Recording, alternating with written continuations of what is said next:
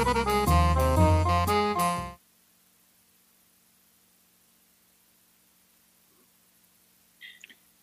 everybody. My name is Edmund Watson. I'm a pencil artist and photographer. And today, uh, joining me is my friend Alisa. If Alisa is around, hello. Say hello to everybody, Alisa. Hi, my name is Alyssa Ohashi. I'm a photographer, mixed media artist based in Columbus, Ohio. Awesome. So I've known Alisa for, I would say, I've been in Columbus for 3 years now, getting into my fourth year. And I think I came across your work a year after. So I've probably known you 2 years now. Yeah. And the first time that I saw your work, genuinely, I'm not going to exaggerate or anything. Genuinely, the first time I saw your work, I was blown away. And so I think what I did was reach out to you. And at that time, I think I came with you with an idea that I wanted to do, but we ended up not working together on it. But I loved your work. And since then, you have been a friend, and we've sort of talked and teach each other certain things. And it's been great. It's been wonderful. I'm pretty excited about this conversation. I don't know where or how it's gonna go, but I have a few questions here that eventually I'll be asking. And then if you have any question too, you can ask me and let me know. If you want to start with anything, I'm totally down for that. Sure, yeah. Well, thank you for your kind words. I felt the same way about your work, as soon as I saw it and we met up, and especially like after talking to you and getting to know you, and especially your background being from Ghana. Um, yeah, I was reading on your bio recently that you come from a family of makers and artists. Yes. So my father has been a shoemaker. He works with leather um, ever since I was born. So like growing up, that is all I've known my dad to do. He's not done any other thing but that, and he's been doing, like I said, probably more than 30 years. So I saw him doing that, and I had an uncle who is also a painter, and another uncle. I have two uncles that are into painting, and then one ended up pursuing it and being an architecture. Um, so he became an architecture, and then later on, he was like, I had to also go to law school for whatever reason. So he also got into law. But yes, I have family that has no art, live in art. Like my sister also like cooks and stuff like that. He actually went to school for like cooking. I wouldn't say she's a chef because she's not pursued to that level, but she has a degree in that. And my brother, my our very youngest brother, he's also just graduated high school, and he wants to go into the university to study art as well. So we have a long chain of artists in the family, Nice. and it's also very diverse. Like we don't have, like me, I do photography and pencil. We don't have any other person that does the same thing that I do. So it's very diverse. Yeah, that's cool. So do you think you were influenced from a young age? Have you always known that you wanted to be an artist growing up in a family of artists, or? I think I think maybe a little bit, but what I remember is I remember when I was a kid, I used to always like cry to my mom for to buy me like pencils and like crayons and stuff like that. And I don't think at that point I knew there was something like family giving talent, you know what I mean? So I think naturally I came as somebody who loved art. And then as I grew up, knowing that it's in the family, like seeing my dad do leather stuff, I didn't relate it to the art that I wanted to do when I was growing up. I think I also wanted to do something with leather. That was the influence that I got. So I like the influence that I got was like building stuff myself. So I'll put stuff together and then show it in school and stuff like that. But with the pencil and drawing, I think naturally I came out like loving to do art like that. And I have a piece here that eventually I will show, um, based on what I was saying, like putting stuff together and creating stuff like that. Cool. Do you just curious, this is interesting to hear about the leather work. Do you think Yeah. you'll ever turn any of your photos or any of your art into leather sculptures or present it on leather in a way to kind of go back to your roots? Is that something you thought about? I have never thought about that. When I think about leather, mostly infusing it in my work, what I think was maybe if I find another artist who is also into that, and one way or the other we can make it work, I would love to do that. But I have not really sat down and thought about it like I really want to do something with leather and stuff like that. Recently, what I have thought about doing with leather, if I could have the time to do it or the tools to do it, is just making like camera straps and wrist straps and stuff like that. I've talked to my dad about it. Like I said, I want to go back home next year. So we were kind of talking about stuff that I would want him to do for me whilst I'm back. But apart from that, I don't think I have really answering your question. I don't think I've really sat down and thought about doing something like that. No. Nice. But yeah, so I was curious. I know I saw you a couple weeks ago when we just met up and did some free street photography with some other photographers. Yeah. Yeah.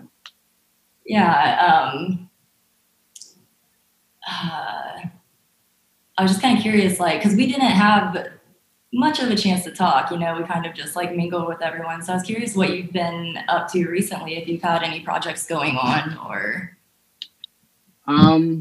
I've had, I always say is my mind is always doing stuff, and I feel like I'm always doing projects, but I never finish them. But the one project that I was really excited about was a collaboration that I was doing with two friends, which Ezra and Robbie. Yeah. And I was really excited about that, and I think we all were just excited equally about it, and we were so excited to let other people see it and show it to people around us. But due to one or two reasons and COVID happening, it kind of pushed the project away. So that was one thing that I was like, for the last few months, we were focused on. But personally, I quite remember 2 years ago when I came across, when I came to know Sharon Wise Gallery, which is the gallery that I'm representing now. She kind of in the conversation said, maybe someday you could have a show here. And I have had that at the back of my mind ever since she said that. And so like every single day, I'm thinking about what I could do collectively to show, and then what I can put together to put in a show. Let's say she reach out to me and be like, hey, this year I want you to have a show. What am I going to show? So I've had that at the back of my mind. So sometimes when I'm out there taking photos, or even when I'm home and I want to create something, I try to do something. I don't force it, but I try to find something that will fit into something that I could show. So project-wise, like I said, I feel like I'm always doing projects that I never finish, but there is always that one project that I know once it comes, I could be ready for it. So the show is one of it. The book that we were making is one of it. And one other thing was, like I said, sometimes I do projects that I never finish, and then when the opportunity comes, I just let it out, which is a few months ago, I released a new zine, which is like a photo zine. It's like a 30-something page photo book that I put together. And that was inspired by just being bored in the house and going through a bunch of photos that I have created, and then picking them picking some photos out that I felt like it fit together. So I just thought maybe this would be the great time to put something out there for people to also see that all the photos that I take, all the posts that I put on Instagram, it's not just for Instagram, but also like I could make an actual work where people will feel it. If that answers your question. Yeah, definitely. What was it called? Backroads or something? Yeah, I have. Hold on, I have one here. Let's see. Yeah, right here. Nice. So, what are the photos in this book? Is this all like backroads in America, or from traveling all over, or? It is Backroads specifically here in Ohio. So when I started getting into photography and specifically film photography, I found that sometimes I just enjoy driving. Well, way back in Ghana, sometimes I would just drive around doing nothing, just driving. So I enjoy doing that. And so coming here and then driving and having my camera with me, it felt like something that I used to do, but now instead of just driving, I take photos as I drive. So I have photos, a lot of photos like that, where it's just like I'm in the house and I just want to go for a drive with my camera and then take photos. And most of the time, it's either just by myself or a couple of friends with me. And we would just drive. And then if we see anything interesting, just stop, take the photo, and keep driving. So like I said, when all this COVID thing started and we all stuck in the house, I was going through a bunch of my photos and I realized how much of those photos that I have. Nice. And so I was literally talking with my wife, like, I want to do something with these photos, but I don't know what I want to do with them, because some of the photos, you can't just print it and have it on somebody's wall. They don't stand alone. It has to be in some sort of sequence for people to enjoy what you're doing. So I went through them, and I didn't also want to put out like an actual book where there's like a bunch of photos. So I selected a few of them that I thought they went together, and I just like kind of like put them in this book. And so far the response has been great. So all these photos were taken here in Ohio. And was that your first time publishing a book? Yes, first time. Nice. First time, which is also the best time to do this, because now with internet and stuff, like things are right there for us. And if you want to do anything when you go on internet, and then help with some friends that has already done it, reach out to them, talk to them, be like, hey, I want to do this. I've seen you done it. How did you do it? And where did you get it printed and stuff like that? So nice. it was a self-publishing first time.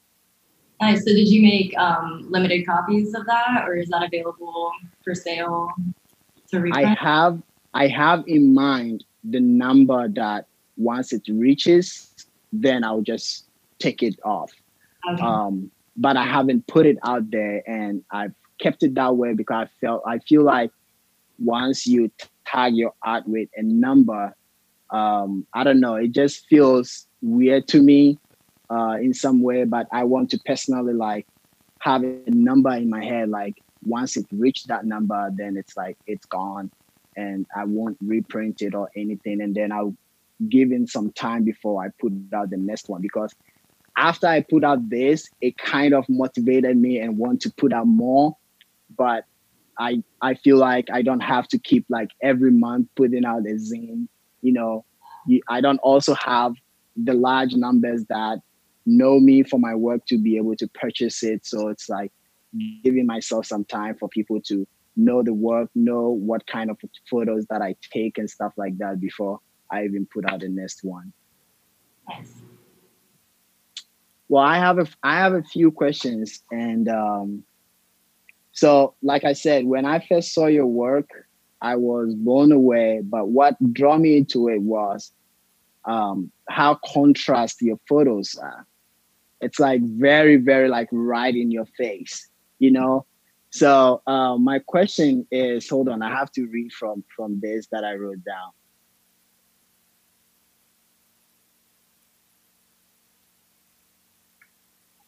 Okay, So my question is when you started, did you already like knew that you wanted to do your photos like that, or did it kind of grow as you go, like with how contrasty and punchy your photos are?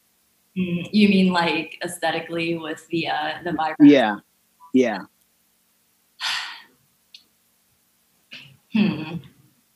I think I pretty much I started out doing that, and I started out overdoing it, I would say. Okay. And I've been shooting for about 4 years now. And my photos are still punchy and in your face and contrasted, but I think it's like toned down a little bit compared to where it was. But yeah, it's funny because I have a pretty like mild, cool personality, unless it's like things that I'm very passionate about. So Same here. yeah. And so it was pretty funny, like when people would see my work like on Instagram, but they wouldn't know me, or vice versa, they know me but didn't know about my work. When they saw the two come together, like it didn't make sense for anyone. That was sync, right? Yeah, but yeah, like something when I'm shooting people, I really like confrontation.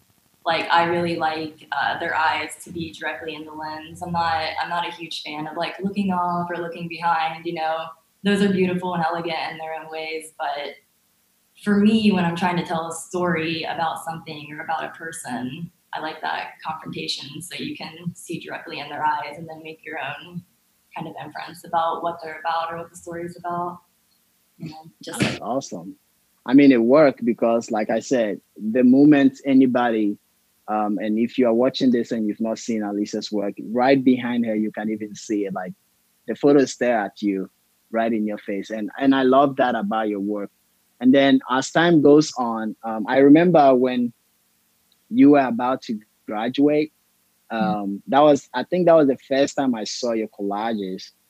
And also, again, I was like, this girl has a lot of talent that we don't know. So is it something that you just started doing for your final project, or is it something inspired somewhere? Like, how did you come about doing that? Yeah, I'm actually getting more and more into collage work, so thanks for bringing that up. But it kind of started, I have a really difficult time editing down photos. So you know how people, they'll just get that one photo, right? You can like feel it when you shoot it, right? Right.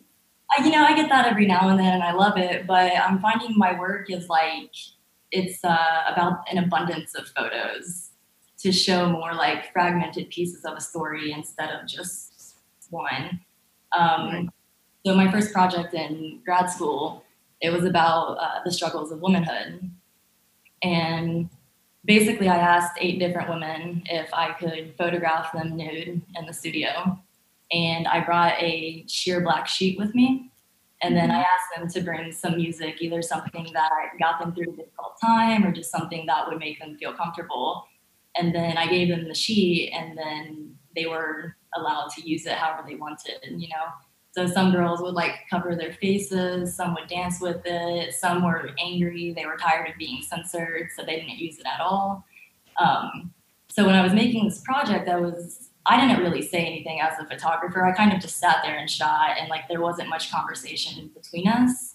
I kind of wanted it to get uncomfortable to the point that it got comfortable, and they like got in a flow state of whatever they were imagining or like going through, working through the womanhood.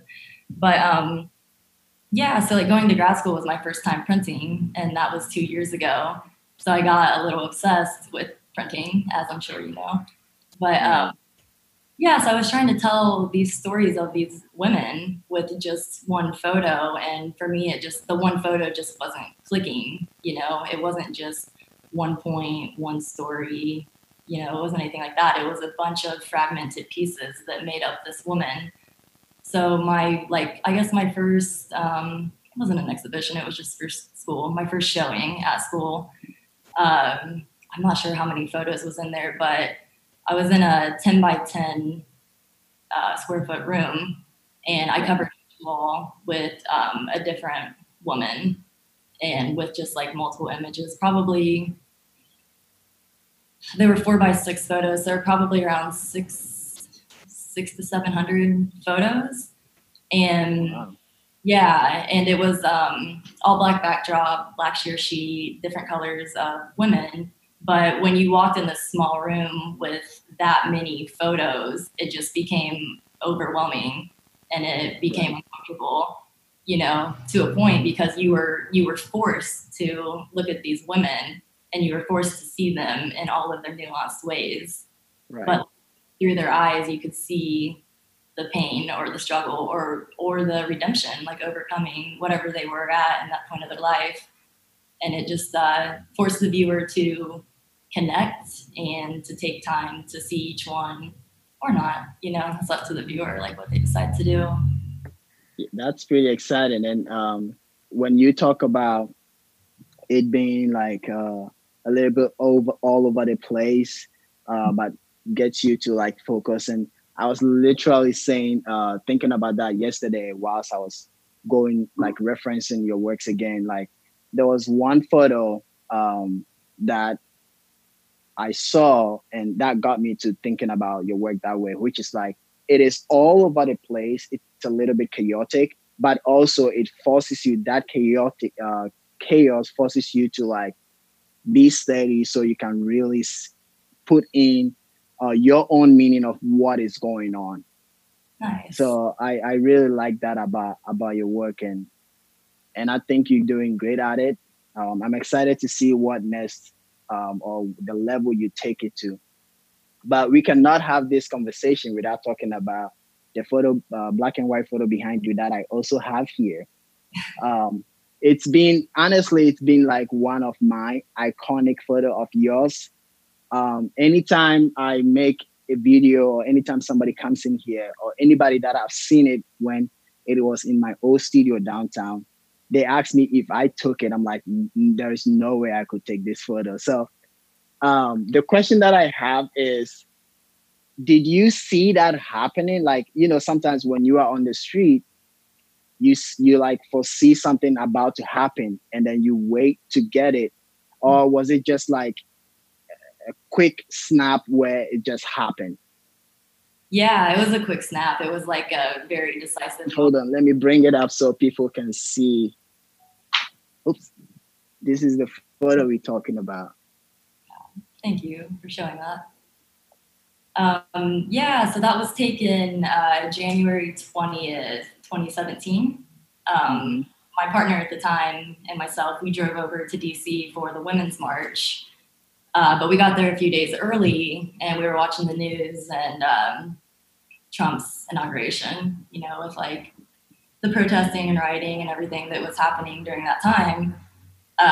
So I looked at him and I was like, we gotta get down there. I was only a year into shooting at this time. But I was like, we got to get down there. I came to document, so I need to get down there and document this. And we went down there, and it was like nothing I'd ever seen before. That was my first protest, which was a big one. It was one of the biggest in history. Right. But yeah, so I go into a lot of things like pretty naively, So when I'm not experienced with it, but I went into this, I wasn't sure it was happening, but I went right up to the front line and I stood beside the cops, which is the photo on the left side of it.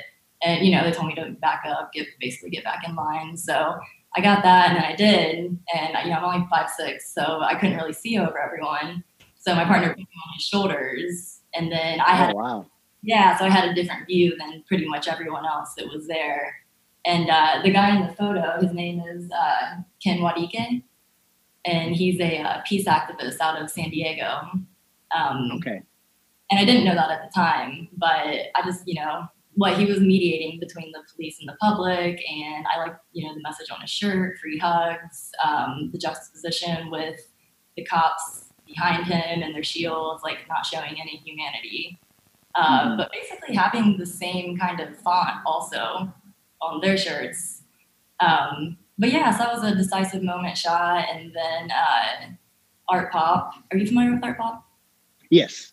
Yeah. So Art Pop is a nonprofit organization that uses unused media space like billboards and newsstands, and they pair with these advertising companies to basically give free space to artists. It's called Street Gallery, which is pretty cool. But yeah, so they had a competition open, and those are actually two photos that are separate. But in order for the 24.5 by 6-inch ratio to work, you have to put it together. Exactly, yeah. So that's how, which I think it's stronger with, you know, the two pieces than just the one. But yeah, that's how that came about. Awesome. That is, well, I could see on the screen, I don't know if you saw it, people were saying they would love to see a lot of photos from us. So do you have anything laying around that we could take a look and talk about?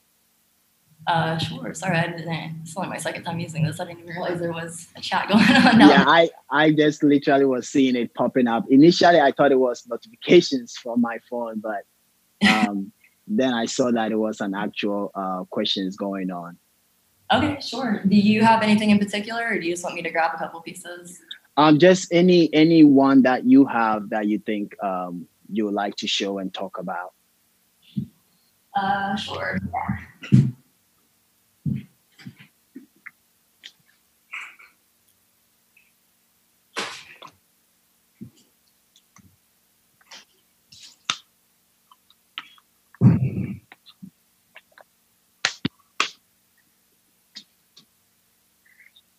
Well, whilst Alisa is getting ready, maybe we can flip through my book a little bit more. So, like I was saying, these are just photos that I don't know how good you guys can see it from my book. And just to plug in, if you like it and you would like to get one, I have some at the gallery at Shara Wise Gallery at the Short Note. So if you go there, you can get some. But this is it. I call this the Haunting House. Like, looks like the tree is haunting the house.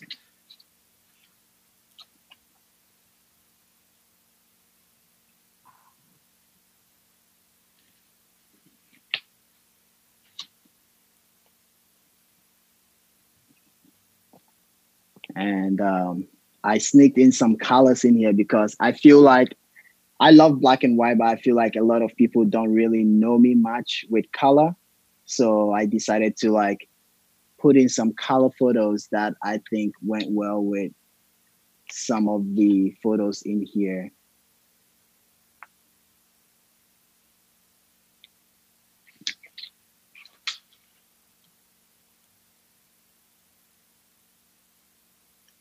And I think not most, all of these photos were taken on film, film camera and film stock. And I developed and scanned them all by myself. Oh, my DIY light is falling again. So sorry.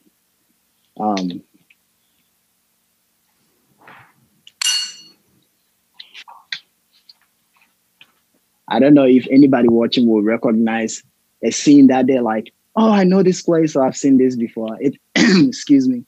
It's pretty cool when I get people recognize photos that I have taken where it's like the location and stuff like that. Anyway, Alisa is on, so. Good. Okay, so to show this piece. This is from my thesis project, my MFA project called Who We Are. It was an exploration of my Japanese lineage through the Japanese internment camps during World War II with a focus on transgenerational trauma. So I'm a quarter Japanese. Long story short, didn't really meet my dad till I was 19, so I didn't really know anything about it. So my project was kind of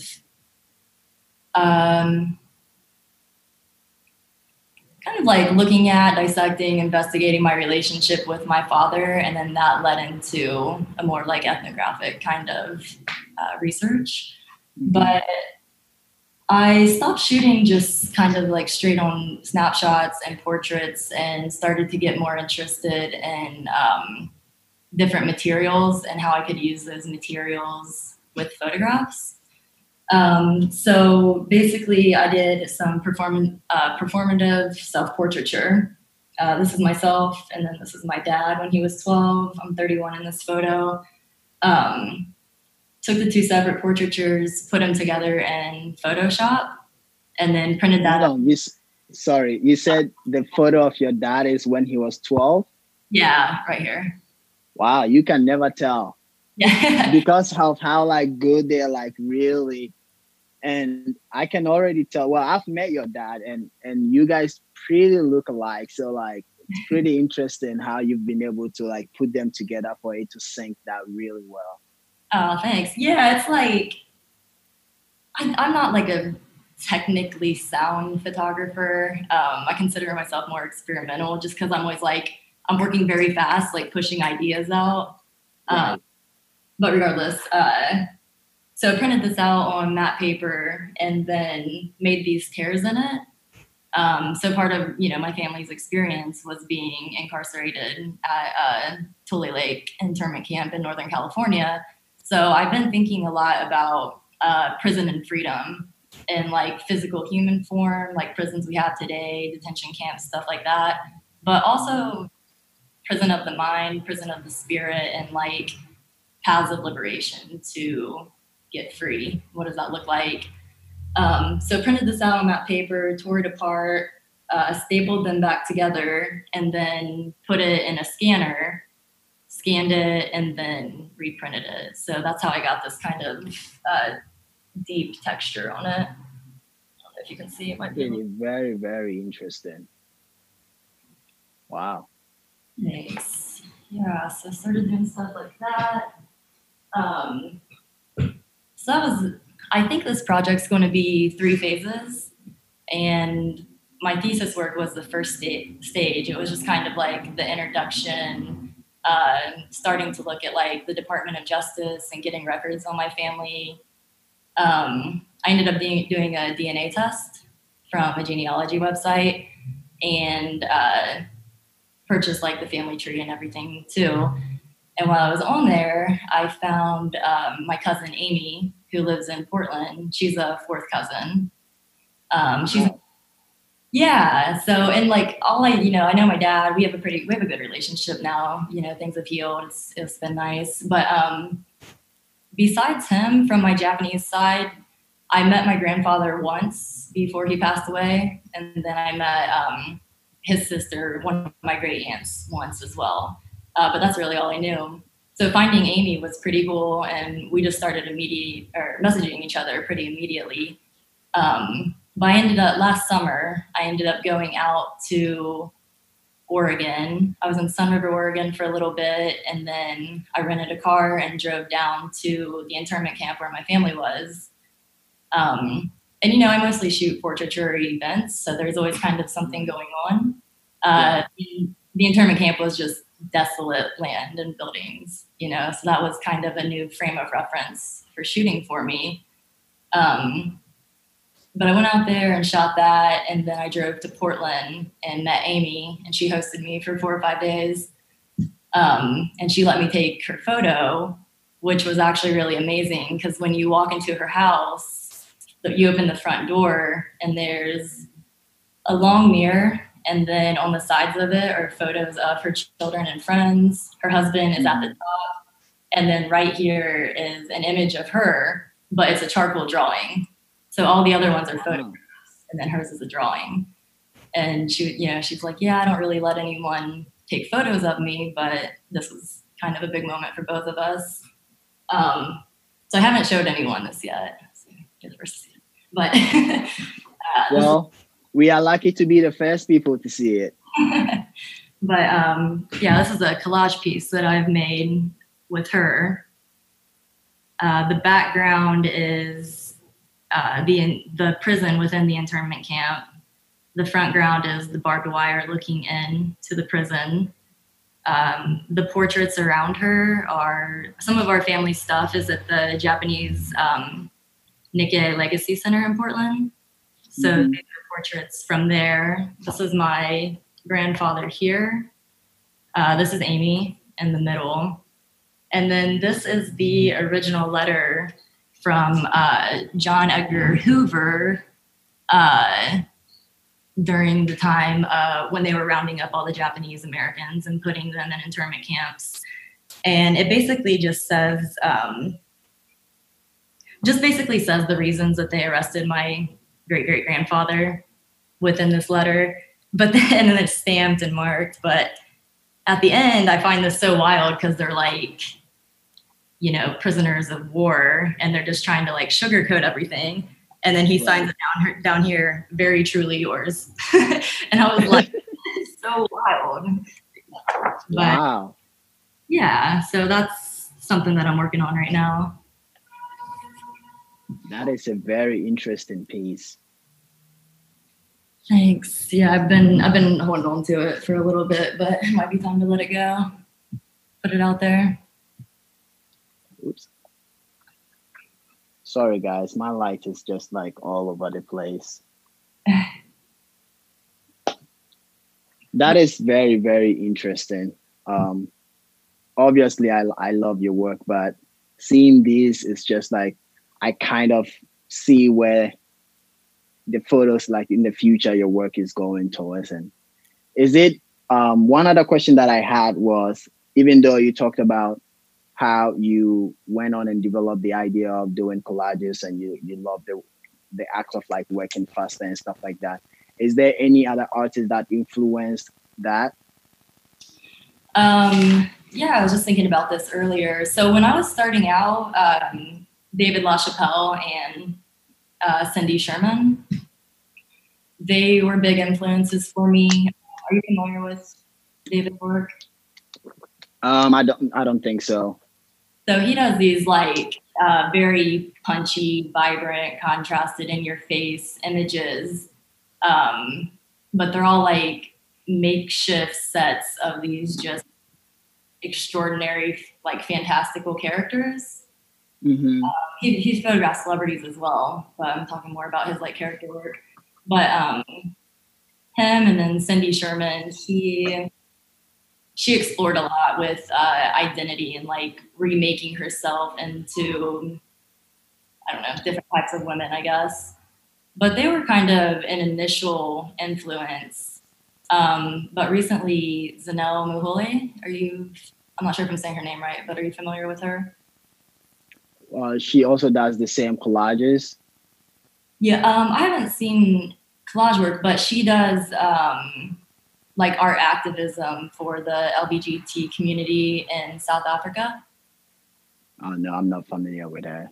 Yeah, and it's also like very confrontational and forces the viewer to like, you can't look away, you know? It's right. Like, you just have to stare at it. Yeah.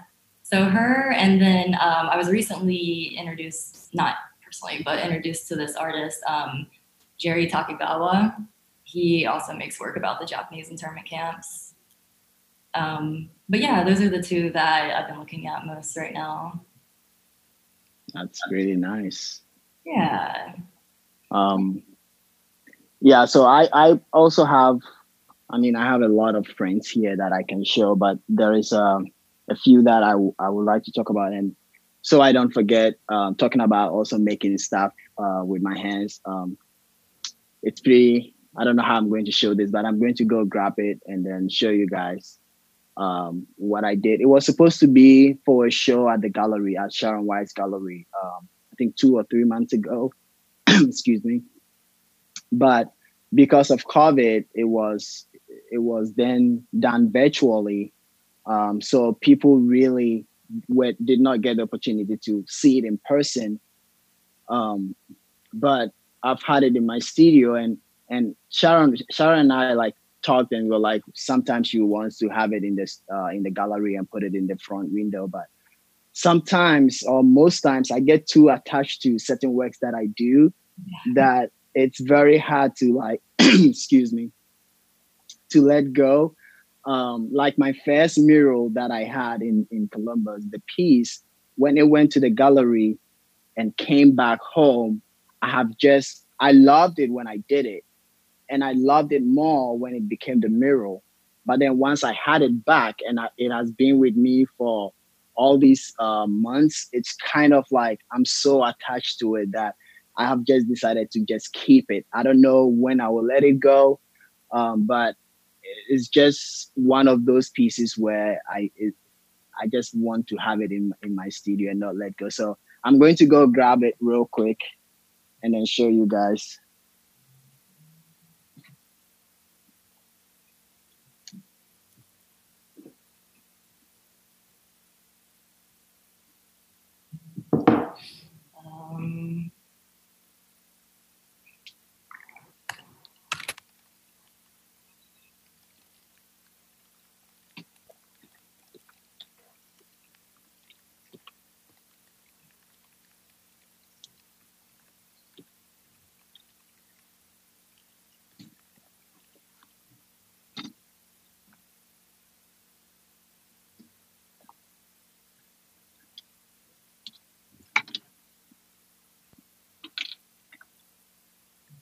I'll have to put in some light for you guys to see it.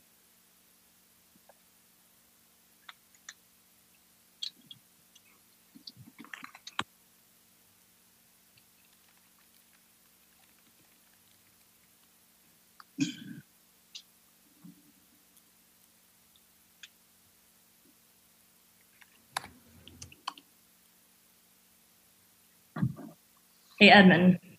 Yeah. I have a trivia question for you while you're working on that. Okay. Not to put you on the spot, but what instant photograph are you not supposed to develop as it shakes? Or not supposed to shake as it develops. Oh, I'm just kidding. This is not for you. This is for the audience. Okay. I was like, okay, hold on. I have to ask because at this point, I feel like even though the question, now I'm relieved because I now know the question is not to me. But what is a trivial question?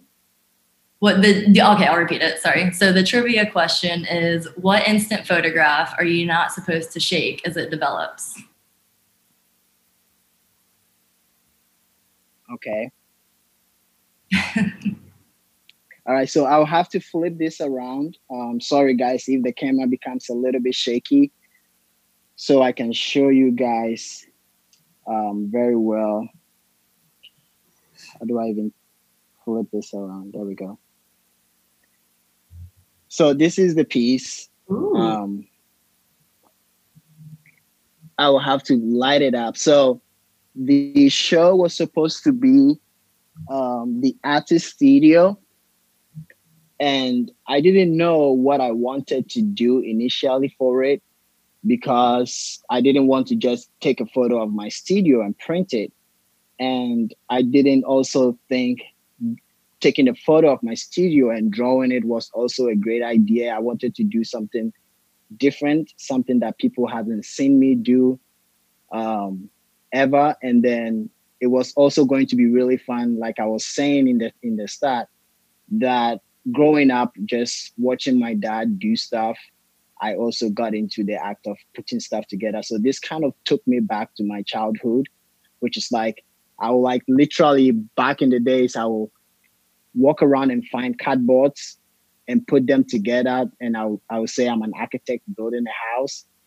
And then sometimes we will find like tin of like milk or like a tin that has like food and stuff in it that has been eaten. We would just get the tins and then cut them and then make them into cars. And we will put like a rope to it and then just run with it, kind of having our own cars. So this piece actually like really took me back to my childhood. And these are photos that I personally took, and everything in here was hand put together. So when you see here is the couch, and then far to the corner is the plant.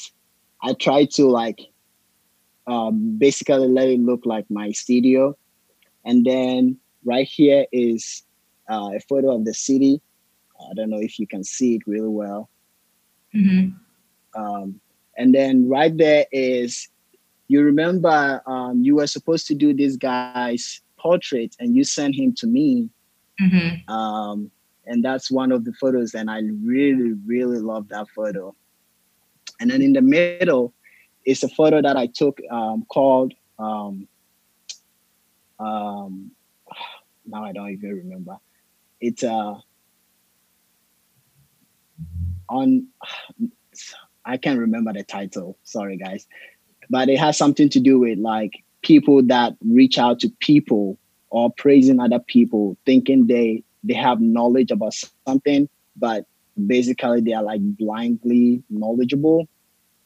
It's Ah, like they feel like they know a lot of stuff, so a lot of people go to them for the knowledge, but then the knowledge that they are spreading is like not knowledge they personally know. It's just like a hearsay, and they are just spreading it as a knowledge. nice. So I was curious what the that is about. yeah, so that the hands in there is the people that are reaching out to the subject for that knowledge, which is the knowledge is the book represent the knowledge, and Mm-hmm. then the eyes that is covered represent the like blindly just spreading stuff that they do not know about. And then this is just Edmund, was that centerpiece, was that inspired by anything specific or a specific topic? yeah. So once in a while, I am somebody that um not to kind of say anything to praise myself or anything, or just try to say I'm um I don't even know the word to use, but sometimes I just sit down and have deep thoughts. Well, most of the time my mind is like that.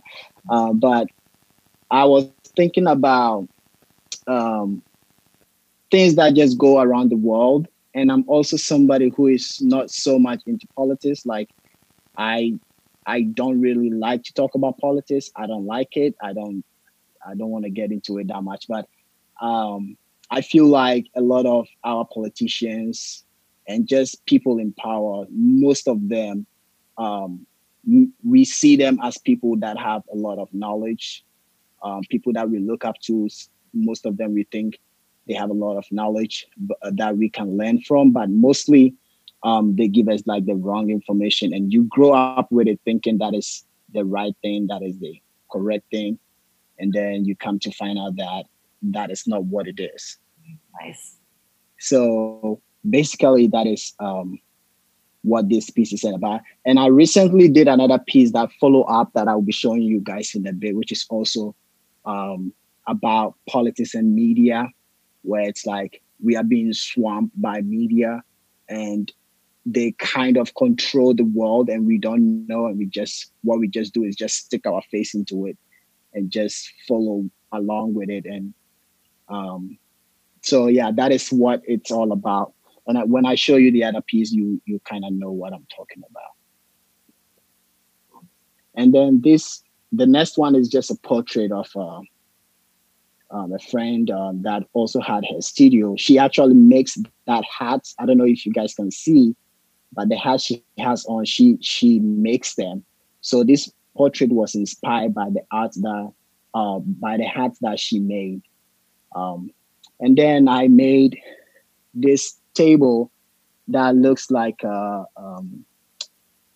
Apple box, but instead of making it look like an Apple box, which is too big for the studio, I made it look like a table. And then I have the camera there. And this is supposed to be the stool. And then this is supposed to be the backdrop. So together, and then I have the light, which is like literally up here, that looks like lights in the studio. Um, and then around it is just photos of Columbus. So this is Goodell Park at sunset. Beautiful. Um, and then on the other side too is Goodell Park. It's two different photos, but because it's sunset, it looks like the same photo. And at the very back, I don't know if you guys can see, it's kind of like, how did this tape get here? It's like the skyline of Columbus. Um, so that was what this piece was supposed to be for the show. That didn't really happen. And then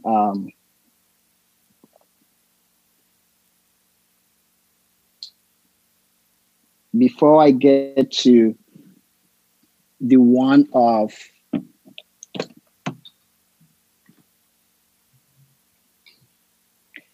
before I get to the one of the media thing that I was talking about.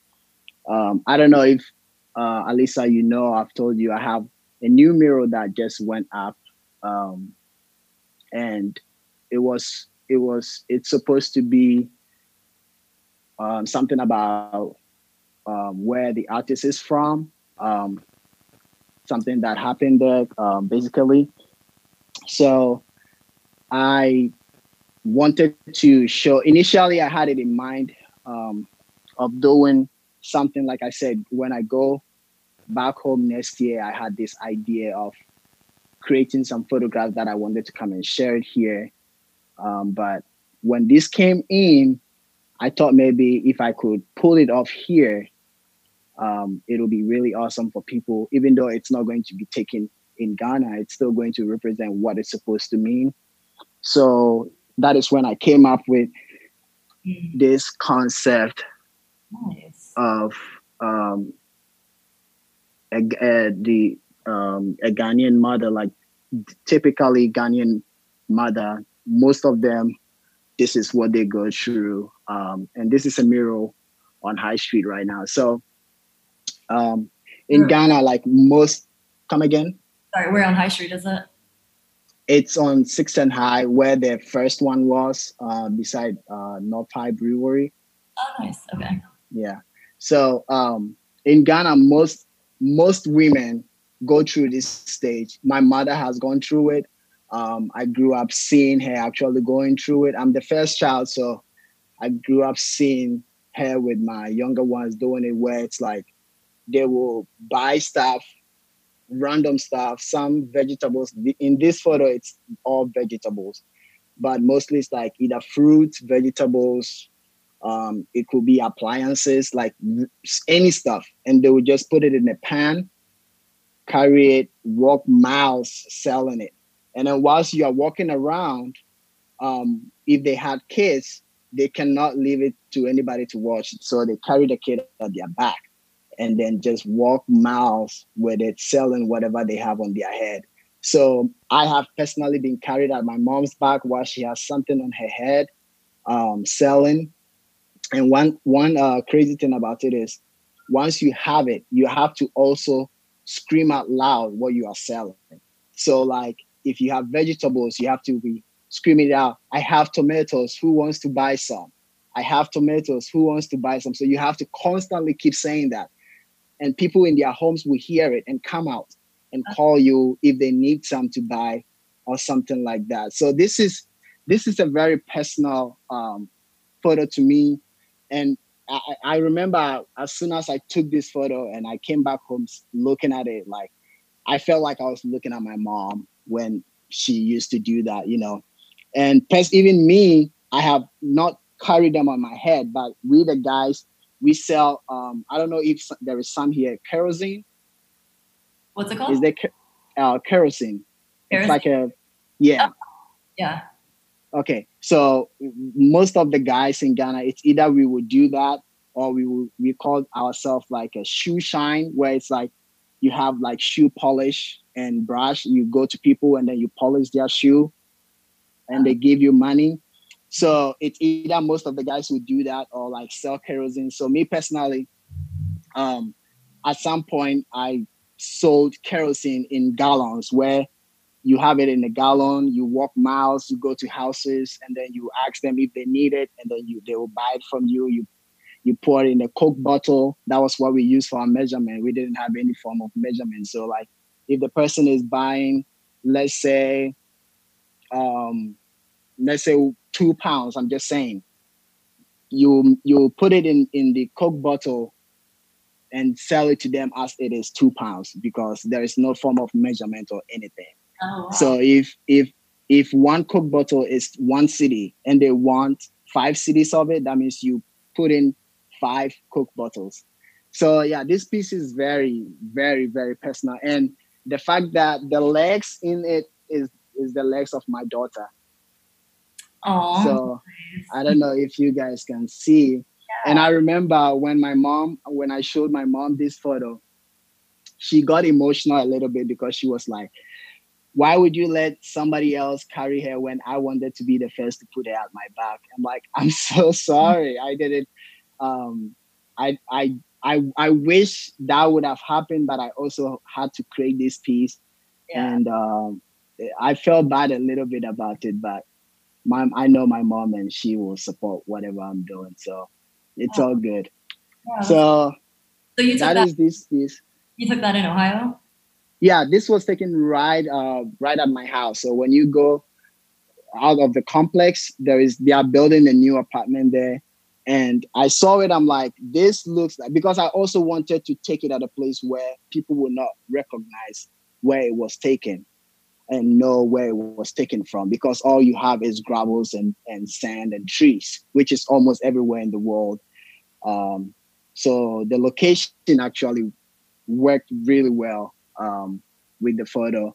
And initially I was going to do it with like 3 models, like 2 female models and a guy, to represent also the guys, like what we do. But then unfortunately they were not able to make it. So I had to reach out to this friend, and she's actually also a Ghanaian. So it kind of all worked together very, very, very well. So that is this piece. It's ready to go in the gallery. I was supposed to take it last week, but the framing shop delayed me, so I wasn't able to take it in. So, and there is also a black and white version of it. Like I said, a lot of people know me by my black and white work, so I wanted to also. I went with the color initially because most of the time when people think about Africa, when people think about Ghana, they think about sorrow and people going through a lot of stuff. So I just wanted to show something more vibrant, something more like lively, something with smiles in it. That's why you can see that smiles in her face.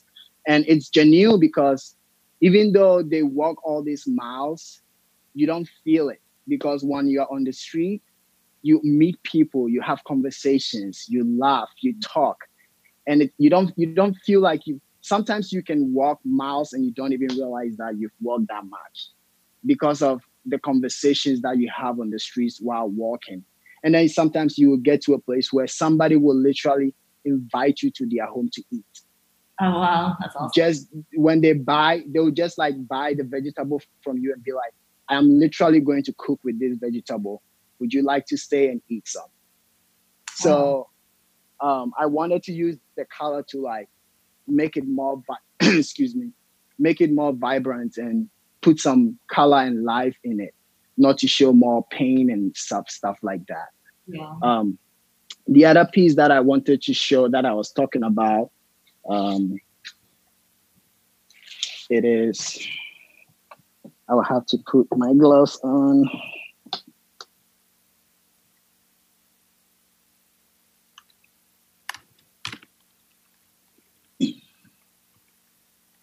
Sorry, I don't want to make the print dirty. You're good. I was going to say, I was looking at your photos the other night on your website, and thinking about you as how I know you as a person. And you are just extremely social and not scared to walk up to anyone. And when I was looking at your photos, it seems like you're really good at capturing the essence of what is, and like not trying to force it to be anything else. Do you think that that kind of observation came from these times that you were just talking about with your mother, like from a young age, or? So it's funny that you said that, because it takes me everything within me to walk up to somebody that really? I don't know. Yeah, it's like it. I don't know how to explain it, but when I say I'm an introvert, sometimes certain people understand and certain people don't, because like you are saying, I just walk up to people and talk. Yeah. But I'm able to do that because we have something in common to talk about, which is art. So if we are going to have an art conversation, something that I'm comfortable at, it gives me that energy to be able to walk up to somebody And even when I'm doing street photography, it took me a while to be able to walk up to somebody and take a photo. When I remember my friend Sean, he introduced me to street photography, and the first time I ever saw him do it, I'm like, how do you just walk up to somebody and take their photo? Like, how?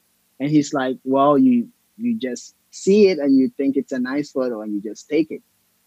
And it's funny because now I do it to the extreme, and he is like, how do you walk up to somebody and just take their photo? And I told him, well, you taught me, but now what I've said to myself is, when I see somebody that I think genuinely their photo is going to either inspire somebody or inspire art, or it in the form of art, I would rather go and get it than to go home and beat myself about not getting it.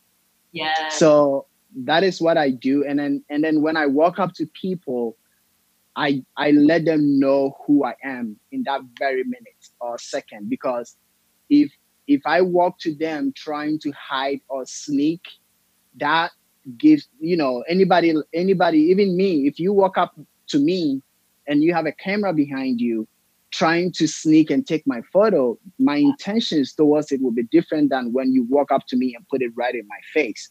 The only thing sometimes people would do is try to block it or try to say, why are you taking my photo? And before that question comes, I've already taken the photo.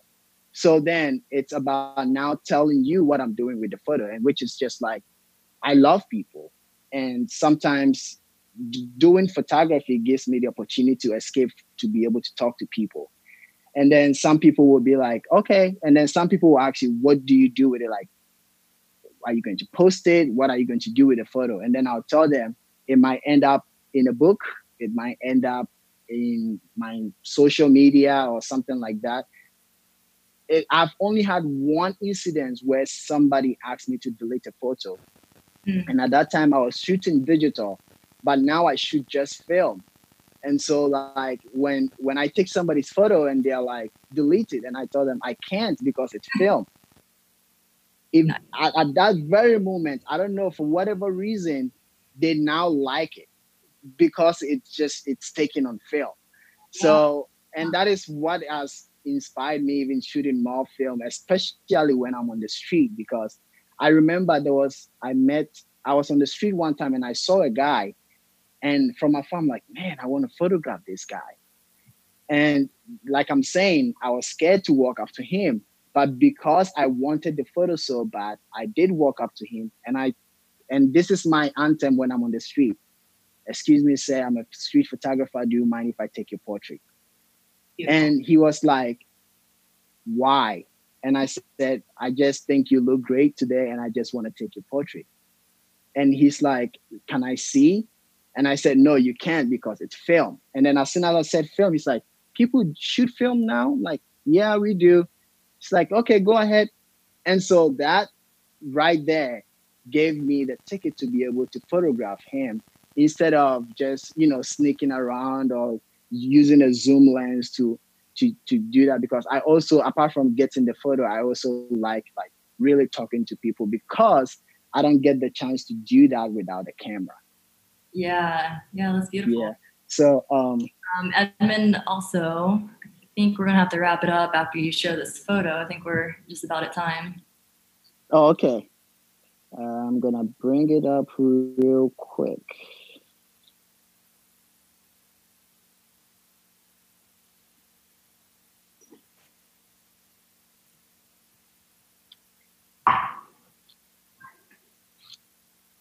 Oh, there it is.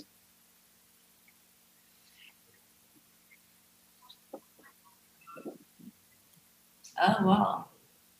Where's that? So I basically created this set in my living room. I went out, went into almost every single coffee shop downtown Columbus and took all their newspapers. If they are watching, I hope they don't come back at me. But yeah, I took a bunch of newspapers. I came home in the corner where we have our dining set, moved the dining set, put it all around the wall. And then I took this photo right here. Very And cool. I don't know if you guys can see, but there's a little bit of a blur that like zooms in into it. Just like what I was saying, like the media just grabs us and pull us into whatever they are doing, and we get swamped into it. We don't look back. We don't try to like look back and see how far we've gone into reading news and listening to it. So this is just like a photo that I created to kind of like tell that story. That's a beautiful photo, and I also really like that concept. I would love personally to see you do more with that. Yeah, I actually had like a few more ideas to go with that. But like I said, sometimes when you also don't have the space to work at, it also limits you in a bit. And because I also don't know a lot of people here in Columbus, it's very hard for me to find people to work with. Because people don't know you, they don't know what you are doing with the staff. So it's just collab with you on something like that. That's I used to not be very political, but I kind of feel like you have to be. You don't have to be, but like I think it's kind of important to acknowledge what's going on in these times, Oh yeah, definitely. But definitely. But yeah, if you want to collab on something like that, let me know. Okay, awesome.